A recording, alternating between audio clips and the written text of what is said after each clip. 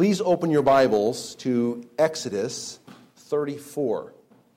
Let us once again unite in prayer.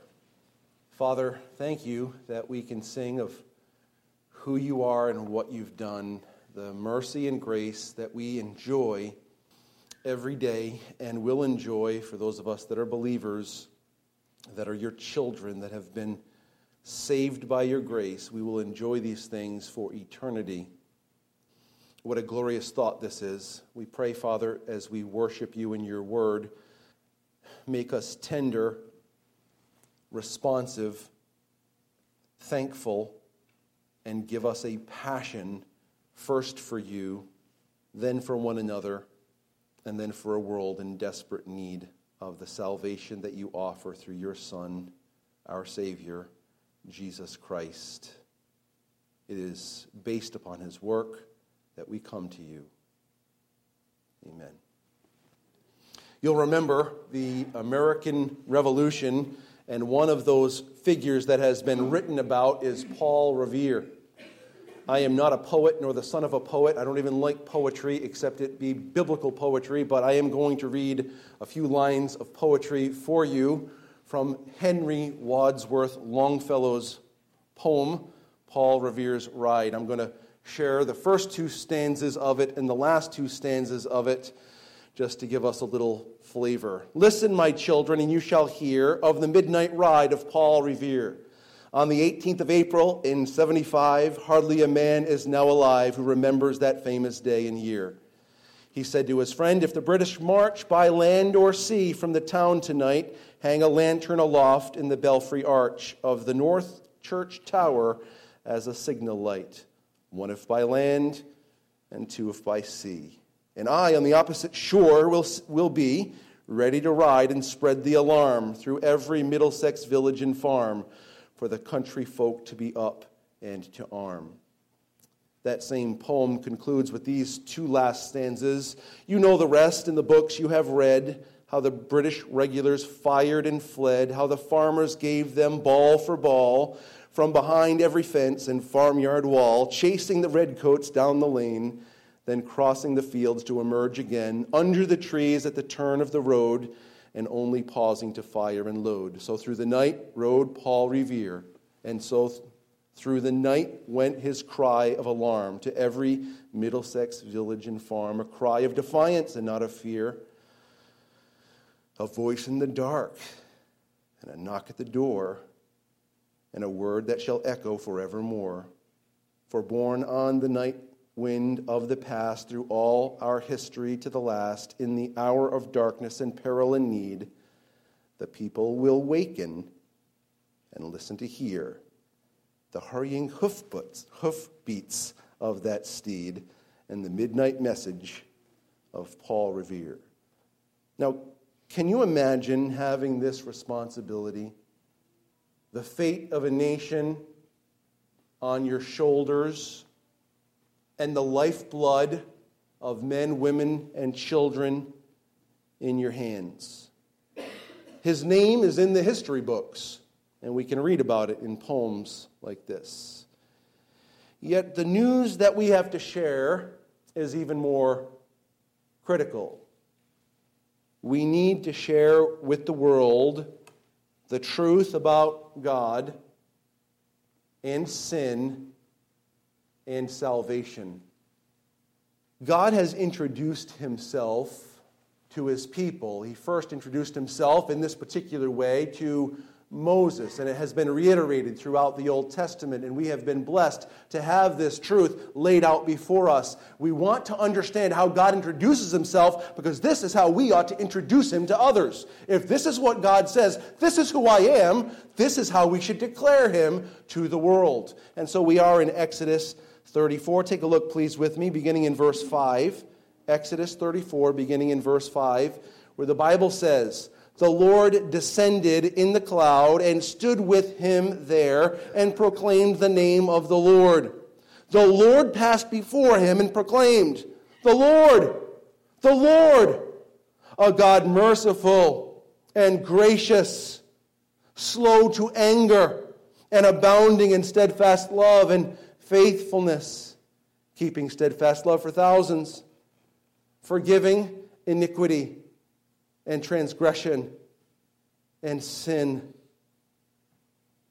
but who will by no means clear the guilty, visiting the iniquity of the fathers on the children and the children's children to the third and fourth generation. This morning, our study will aim to understand the exceeding sinfulness of sin,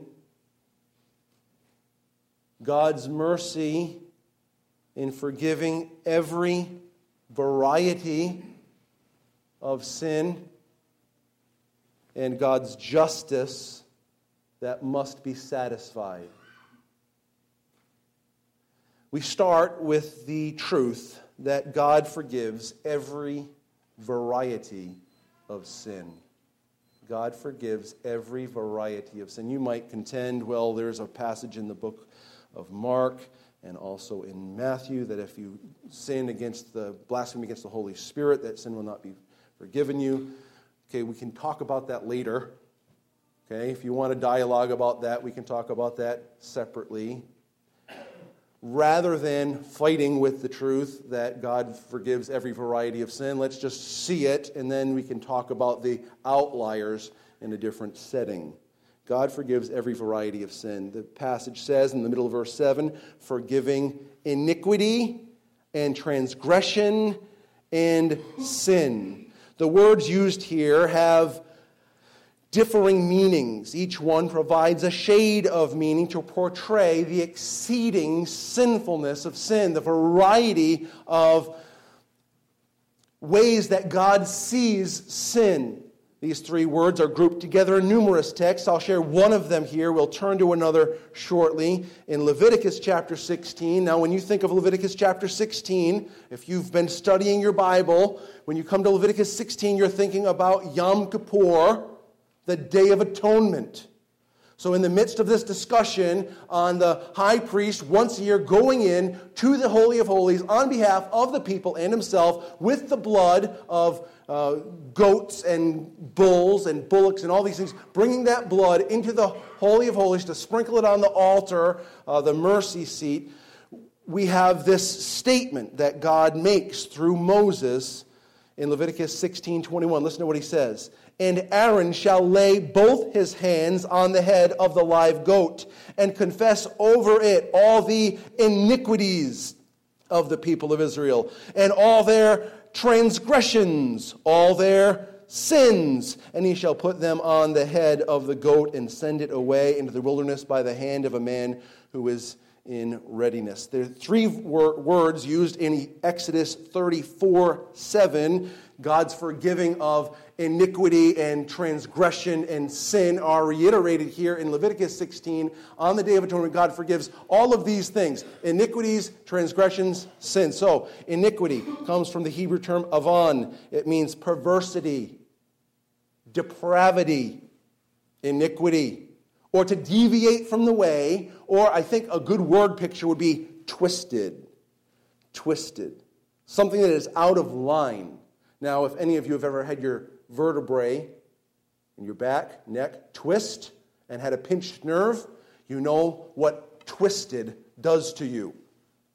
It makes things horribly difficult, whether it be shooting pain down your arm or leg, whether it be numbness and tingling, pain in your neck. It's a real pain in the neck. You know all that stuff. Twisted, that's the idea. It's perverted. It's not in its proper sense. Then we have the word transgression, the Hebrew word pesha.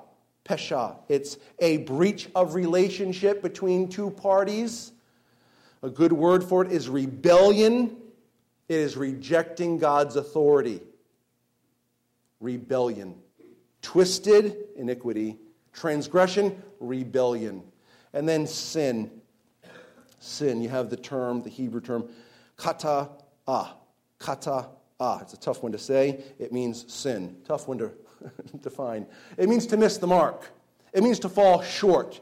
You think about target practice. You've got the bow and arrow, and you pull it back, and you let it go, and you overshoot it. You miss the mark. Or you let it go and you undershoot it, you miss the mark. Or you're a little to the left and you miss the mark. Or if you have a some other kind of an instrument and a gun, and you're taking your target practice. You've got yourself all set and ready to go, and you think you're doing really well with your 45. Bang, bang, bang, bang, bang. Oh, okay, I scored a 2, whatever it is, in my 30 shots. And then you look at your wife's paper, and she's like, of course, she was only using a 9mm, but whatever. Missing the mark, off center, coming up short, overshooting. It just means you're not on target. Not hitting the bullseye, sin. We see the same wording grouped together in Jeremiah 33:8. I have this for you on the screen with the definitions beside. I will cleanse them from all their iniquity, twistedness, or perversion, by which they have sinned, they've missed the mark, against me, and I will pardon all their iniquities, that's that twisted word again, by which they have sinned, there's the missing the mark again, against me, by which they have transgressed or rebelled against me. So God is talking about his people that have rebelled. They're off in their captivity, and he's talking about these 3 varieties of sinfulness. Take a look with me now at the book of Psalms, in the 32nd Psalm, please. All of these words are used in this text as well. We had it as our responsive reading. Psalm 32, verse 1, please. Blessed is the one whose transgression or rebellion is forgiven, whose sin is covered. Blessed is the man against whom the Lord counts no iniquity, and in whose spirit there is no deceit. For when I kept silent, my bones wasted away through my groaning all day long. In other words, sin was having its impact on me when I didn't deal with it.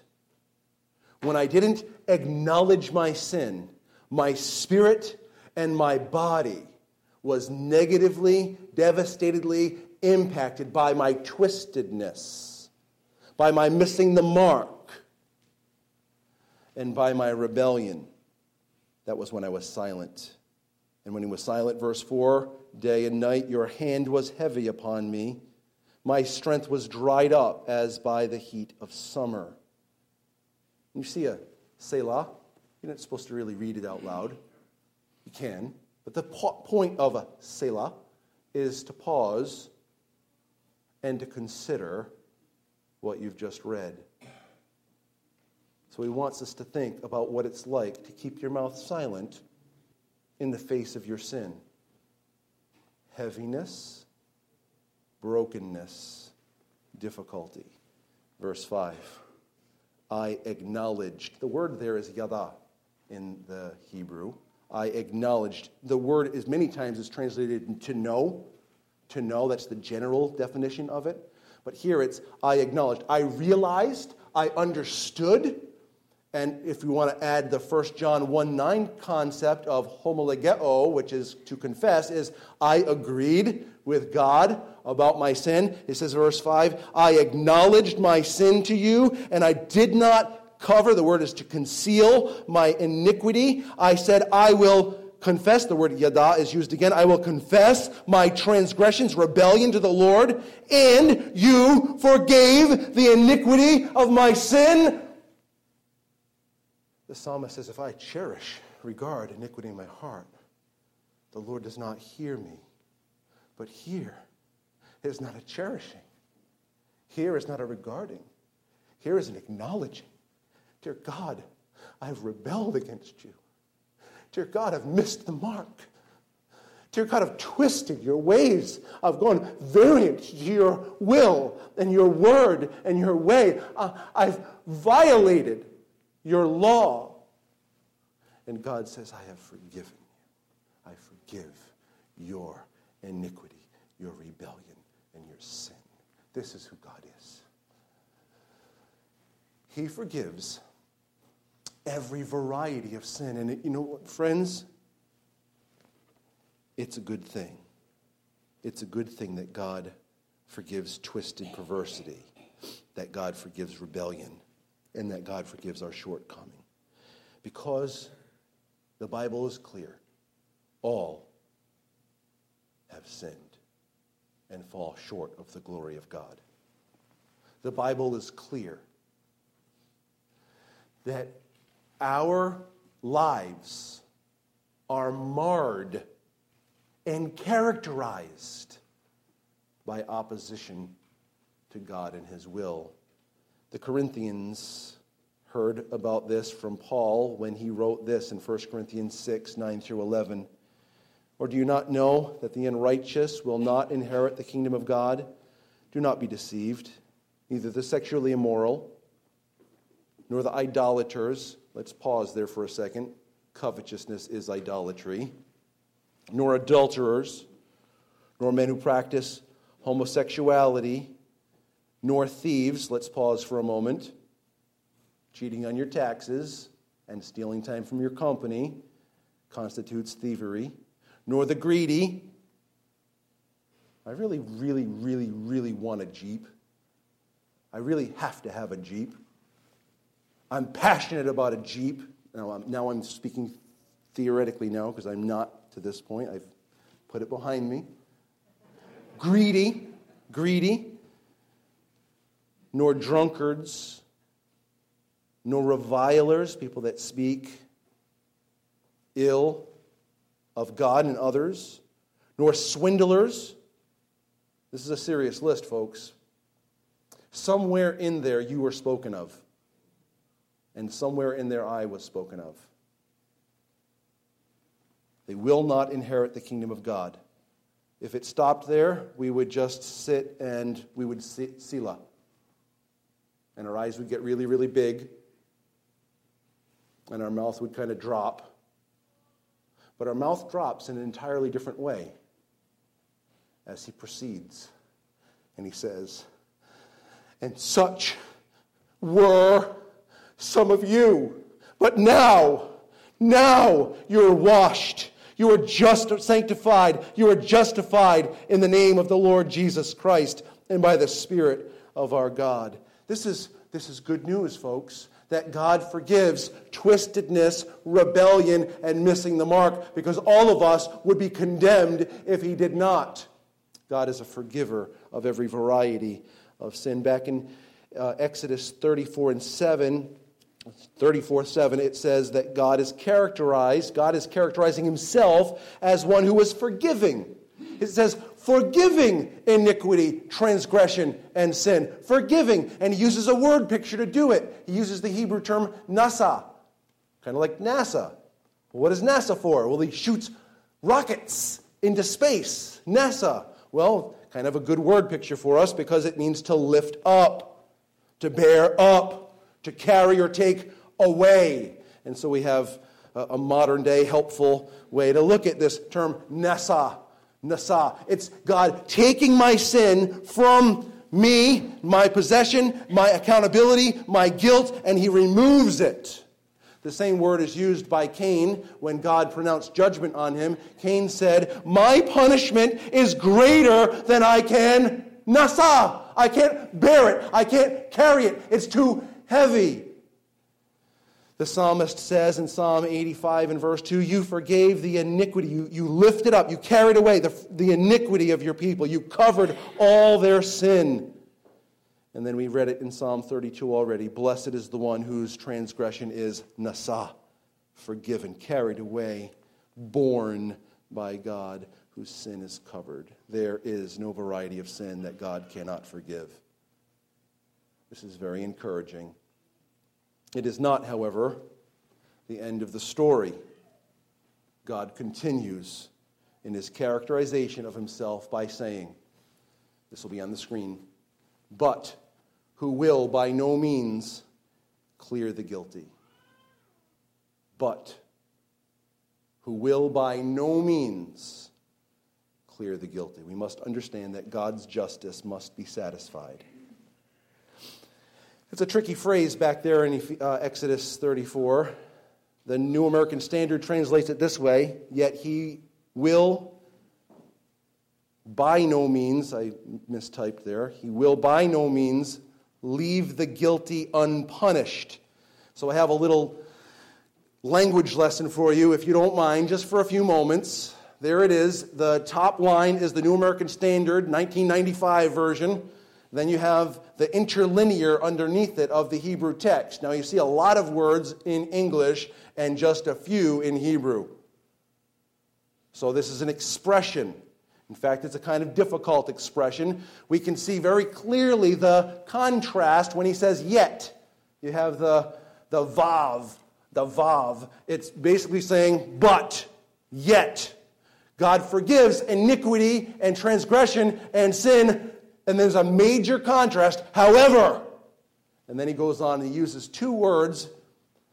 It's nakah, then lo nakah.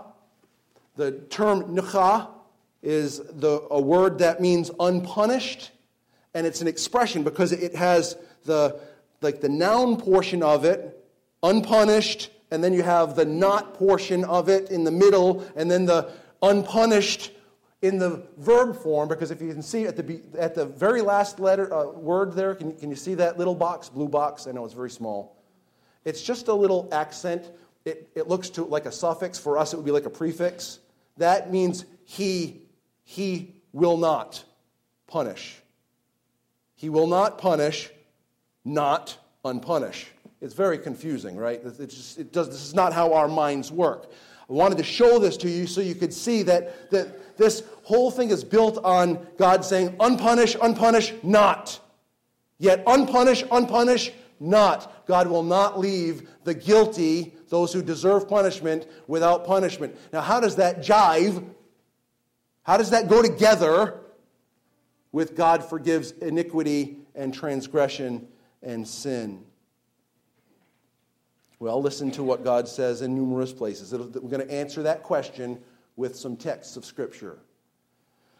Exodus 20 and verse 7 says, "You shall not take the name of the Lord your God in vain." Pause. What does that mean? Using God's name in an empty fashion. Oh my! Don't finish the sentence. We're going to Selah on that for a moment. Too many are too casual with this. And it should not be named among us, as becometh saints, that we would take lightly the name of our God. It says, "You shall not take the name of the Lord your God in vain, for the Lord will not hold him guiltless who takes his name in vain." In Proverbs 11:21, "Be assured, an evil person will not go," what? "Unpunished, but the offspring of the righteous will be delivered." Proverbs 16:5, "Everyone who is arrogant in heart is an abomination to the Lord. Be assured, he will not go," what? "Unpunished." Proverbs 17:5, "Whoever mocks the poor insults his maker. He who is glad at calamity will not go," what? "Unpunished." Jeremiah 30 and verse 11, "For I am with you to save you, declares the Lord. I will make a full end of all the nations among whom I scattered you. But of you I will not make a full end. I will discipline you in just measure, and I will by no means leave you," what does it say? "Unpunished." The way it's spoken of in Hebrews chapter 2 and verse 2, "For since the message delivered or declared by angels," it's a reference to the law, "proved to be reliable," listen carefully, "and every transgression or disobedience received a" what? "Just retribution." Just retribution. There are other texts where these things are brought to our attention. But God lets us know that he does not clear the guilty. He does not leave sin unpunished.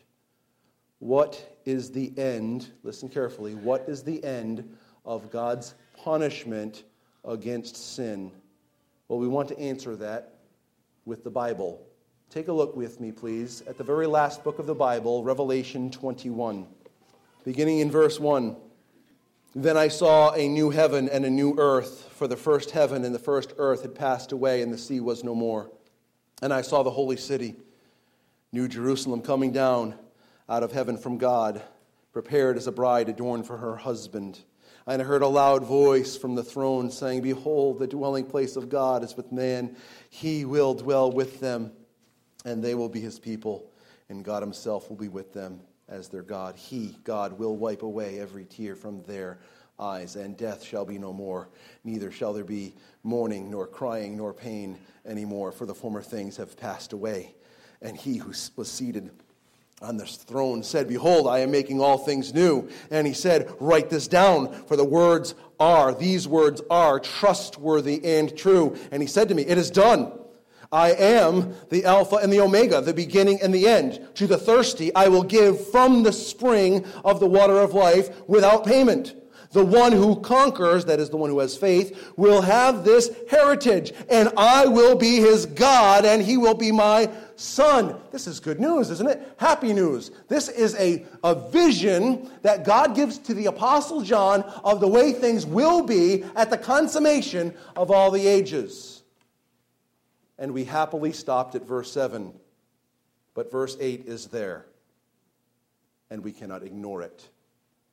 You see, and I use this, I don't want to be that guy. I'm a positive person, and I'm a rejoicing person. But I see a disturbing trend among churchianity. Churchianity wants to talk about all the good, happy love, grace, mercy, but they forget the other side of God's character, and that is an insufficient communication of who our God is.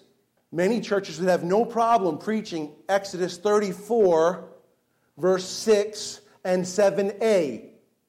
But when you get to 34:7b, and it says, but will by no means clear the guilty, there is absolute silence or crickets. It's like they're afraid of who God is. People won't come to church if we tell them who God is. But if they don't come to church to know who God is, what are they coming for? If I am not here underneath the authority of Scripture and the God of Scripture, what really am I doing for you? That'd be nothing. Doing nothing for you if I'm not underneath the authority of God and the Scripture. And so we must preach Exodus 34:7b, who will by no means clear the guilty. And what does that mean? Verse 8 is what it means. The Apostle John just painted the most glorious picture you could imagine. God dwelling with his people, taking away their pain and sorrow and difficulty and giving them joy everlasting. This is the best picture that could be painted, but it is followed by the truth of the gospel. Verse 8, listen to what he says. But as for the cowardly, the faithless, the detestable, as for murderers, the sexually immoral, sorcerers, idolaters, and all liars. Stop right there for a moment. And if you are honest for 1 second, you know you fall under one of those categories. You and me. We all fit in verse 8. You ever tell a little white lie? You ever want something a little more than you should? The other things are very clear. A murderer. I know everyone wants the murderers to go. Everyone wants the sexually immoral to go, depending on your definition of what that sexual immorality is. Everyone wants them to go. Listen, friend, there's not a person on this earth that's better than me, and there's not a person on this earth that's worse than me.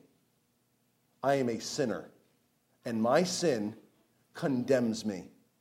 He just characterized everyone on the face of the earth at the beginning of verse 8. And listen to the result of that condemnation. Their portion will be in the lake that burns with fire and sulfur, which is the second death. And so you might say, well, it sounded so happy, but nobody makes it in. It sounded so good, but it's utopia and no one makes it. It's paradise and no one makes it. He must have made a mistake. Well, I will draw you to chapter 22. We're not going to read all of the glories of what is written in chapter 22, but I want for us to see, starting in verse 12, this same concept. Revelation 22:12. Behold, I am coming soon, bringing my recompense with me to repay each one for what he has done. I am the Alpha and the Omega, the first and the last, the beginning and the end. Blessed are those who wash their robes. You're a good launderer, so that they may have the right to the tree of life, and that they may enter the city by the gates. Listen to what he says now. Outside are the dogs and sorcerers and the sexually immoral and murderers and idolaters and everyone who loves and practices falsehood. Guess what? He did it again. He just did it again. There will not be any unrighteousness in heaven. None. So what do? We're helplessly and hopelessly lost. How seriously does God take sin? To what extent must his justice be satisfied? Let me take you in your mind back 2,000 years ago. I want you to think of Jesus being led with his cross member on his shoulder up the road, ascending to that little hill we call Golgotha, the place of the skull. And I want you to think about Jesus being nailed to that cross. I want you to picture, if you could, the Lord Jesus, the God of all glory, the creator of heaven and earth and all that in them is, the perfect and pure Lamb of God, hanging on a cross. And I want you to hear from the biblical record the evidence of how exacting God's justice is. Friend, do you remember the words of the Lord Jesus when he cried out, my God, why have you forsaken me?" The sin of the world was attributed to Jesus. And God's justice was being satisfied as God's just wrath was poured out against sin upon Jesus, who became sin for us. At the cross of our crucified Savior, the justice of God, the mercy of God, the grace of God, the love of God, the patience of God, the kindness of God, the righteousness of God, and the holiness of God were on full display. Jesus was pronounced guilty and judged so that those who confess their sin and trust in the finished work of Jesus Christ would be pronounced or declared innocent, it's only part of it, and righteous. There's the fullness of it. The Bible says in 1 Peter chapter 3 and verse 18, "For Christ also suffered once for sins, the righteous for the unrighteous, that he might bring us to God, being put to death in the flesh, but made alive in the Spirit." In 2 Corinthians chapter 5 and verse 21, "For our sake, he, God, made him, Jesus, to be sin, who knew no sin, so that in him we might become the righteousness of God." Listen carefully. God does not clear the guilty. He provides a way to have your guilt removed. He has provided this cleansing of our guilt through the once-for-all sacrifice of his Son, Jesus Christ. Jesus is the settlement of God's wrath, his righteous anger against sin. We receive this propitiation. That's the technical term. It's the theological term, propitiation. The settlement or easement of God's wrath against our sin. We receive this propitiation through faith in Jesus Christ alone. One last scripture text for us, please. Romans chapter 3. I have verses 23 to 26 as the markers that we're going to look at, but we're actually going to extend it back to verse 21. So Romans 3:21. "But now the righteousness of God," that means he does what's right in every and all circumstances, "has been manifested apart from the law, although the law and the prophets bear witness to it, the righteousness of God through faith in Jesus Christ for all who believe. For there is no distinction. For all have sinned and fall short of the glory of God. And all who come by faith are justified by his grace as a gift through the redemption that is in Christ Jesus, whom God put forward as a propitiation, a settlement of his wrath against our sin, by his blood." What does it say next? "To be received by faith." We're going to do that one more time. Let's say it together. To be received by faith. One more time. To be received by faith. What is received by faith? Propitiation. The propitiation is the work of Jesus, and the result of that propitiation being applied to us is justification. God removes our sin. He removes our guilt. He removes the condemnation against our sin forever because he poured out his just wrath against Jesus, his Son, who was pure and spotless, who was the just for the unjust. I'm the unjust. He's the just. Poured out his wrath on him so that by faith not only would my sin be removed, but Jesus' righteous record added. That's called justification, folks. Justification by faith alone. It's by grace, through faith in Christ, adding alone to all of it.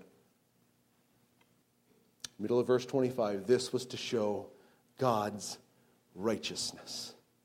Because in his divine forbearance, long-suffering, he had passed over," that doesn't mean he forgot about, passed over former sins. Those former sins are all dealt with. It was to show his righteousness at the present time, so that he might be just and the justifier of who? The one who has faith in Jesus. Will you say that with me again, please? He's just and the justifier of whom? The one who has faith in Jesus. Could the Bible be any clearer about how our guilt is removed? No clearer. God will by no means clear the guilty, but he has provided a way to have your guilt removed. In our worship of God, we want to understand how he communicates about himself. He is a just God.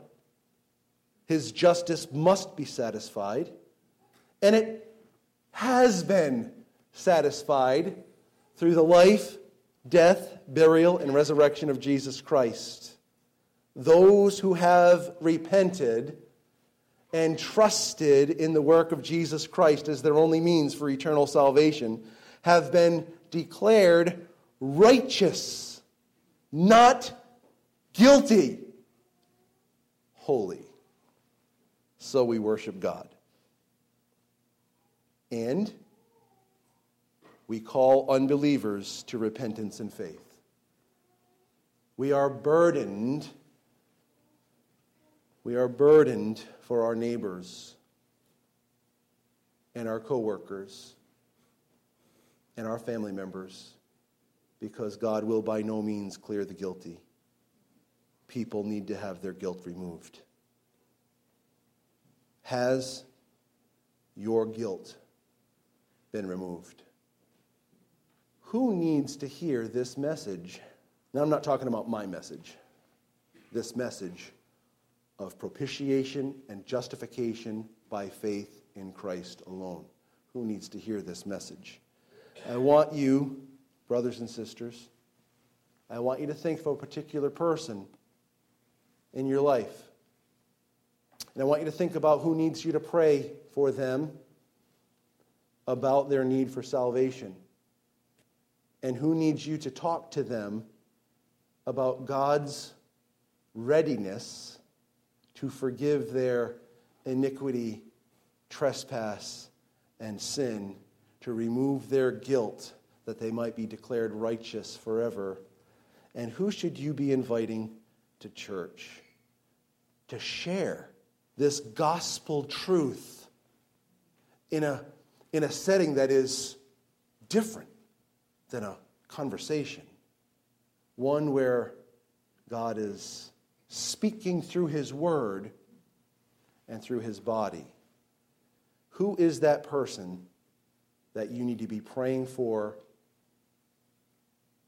talking to about the gospel, and inviting to church? You see, we worship God. God has introduced Himself to us, and we appreciate it. Do you not feel within your own soul a welling up of thanksgiving for the mercy and grace that you've received through the Lord Jesus Christ? This is representative of who God is. And we also feel burdened.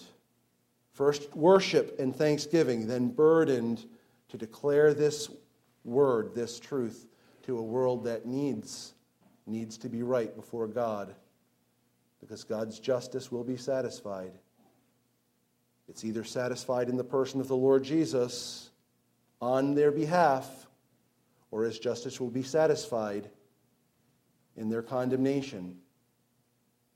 It's a hard thing to talk about, but it's just the truth.